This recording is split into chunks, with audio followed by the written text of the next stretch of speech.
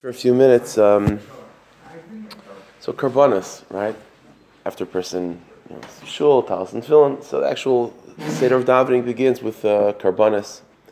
And specifically, the minhag is, it's already brought down in Shulchan Aruch, that even karbanis begins with the Parshas Hakeda, talking about Avram Avinu, the Hakedas Yitzchak. Now, on a simple level, the reason why that's connected with karbanis is Pasha, because that was sort of the first human carbon. It was at least there was a thought that Yitzchak was going to be a carbon.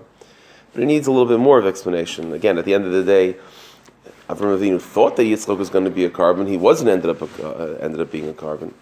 So it's like this. We know that there's four parts of davening. I mentioned this before. There's four parts of davening. You have karbanas, right? You have Pesukei Zimra, Kriya Shema, and the brachas of Kriya Shema, and then Shemoneh Esrei. Those are the four parts, right? And then after Shemoneh Esrei, you're sort of just like trying to absorb the process and coming back down to earth. But those are the four real parts of davening to get up to where you're supposed to get. So it's brought down in the Svarim that those four parts correspond to the following four things. The city of Yerushalayim. In other words, we know that the Beis HaMikdash, for example, is a place of karbanos, a place of tefillah, kibesi beis tefillah. Now, the Beis HaMikdash is comprised of three components, right? You have the Azara, the courtyard, where the Mizbeach was, and so on. Then you have the Heichal, the Menorah, Mizbeach Hazav, the Shulchan, and then you have the Kodesh HaKodshim with the Aron, the Aron HaBris. Those are the three parts. But so that's the Beis HaMikdash proper. But the Beis HaMikdash is also placed within the city of Yerushalayim. We find this in many places in Tanakh, that Yerushalayim, it wasn't just like, okay, listen, we need to pick a city where Yerushalayim is, obviously, so where the Beis HaMikdash is, so let's just pick Yerushalayim.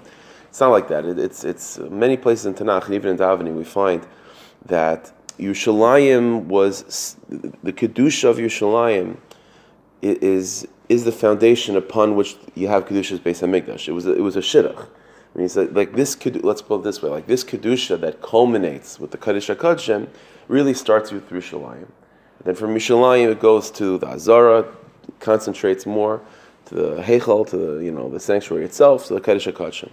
And these four parts now, Yerushalayim, the Azara, the Heichal, and the Kodesh HaKodshim, correspond to the four parts of davening.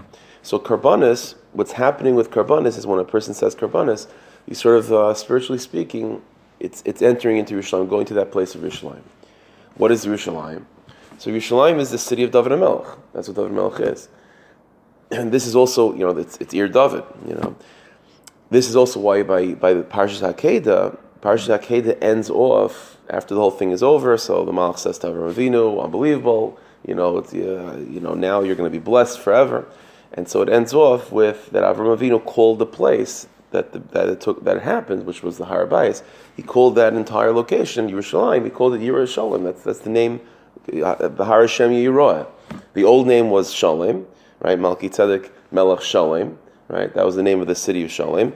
And Avram Avinu added the word Yira, so it's Yerushalayim.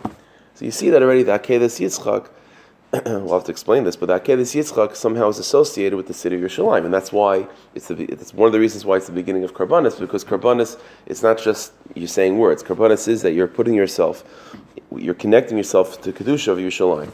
And Kedusha's Yerushalayim began with Hakedas Yitzchak. So what does this mean? So Mamash al Regal Achas, and we'll begin to daven. But Yerushalayim, David HaMelech, there's a number of inyanim that David HaMelech means, but in this context, one of the aspects of David HaMelech is Mesiras Nefesh, is self-sacrifice. David HaMelech went through a lot of ups and downs in life. David HaMelech went through a lot of Hester Panim, all of Hester Panim that any Jew would ever experience. B'chlal B'frat, David HaMelech went through.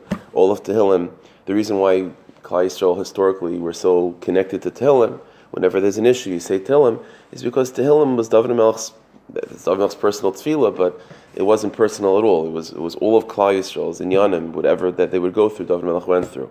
And despite all of that, whether it be a dark time, a light time, up and down, and so on, David HaMelech was always the same. He always pushed through with Mesiras Nefesh, with self-sacrifice. It takes self-sacrifice to be able to serve Hashem, even when there's chayshach.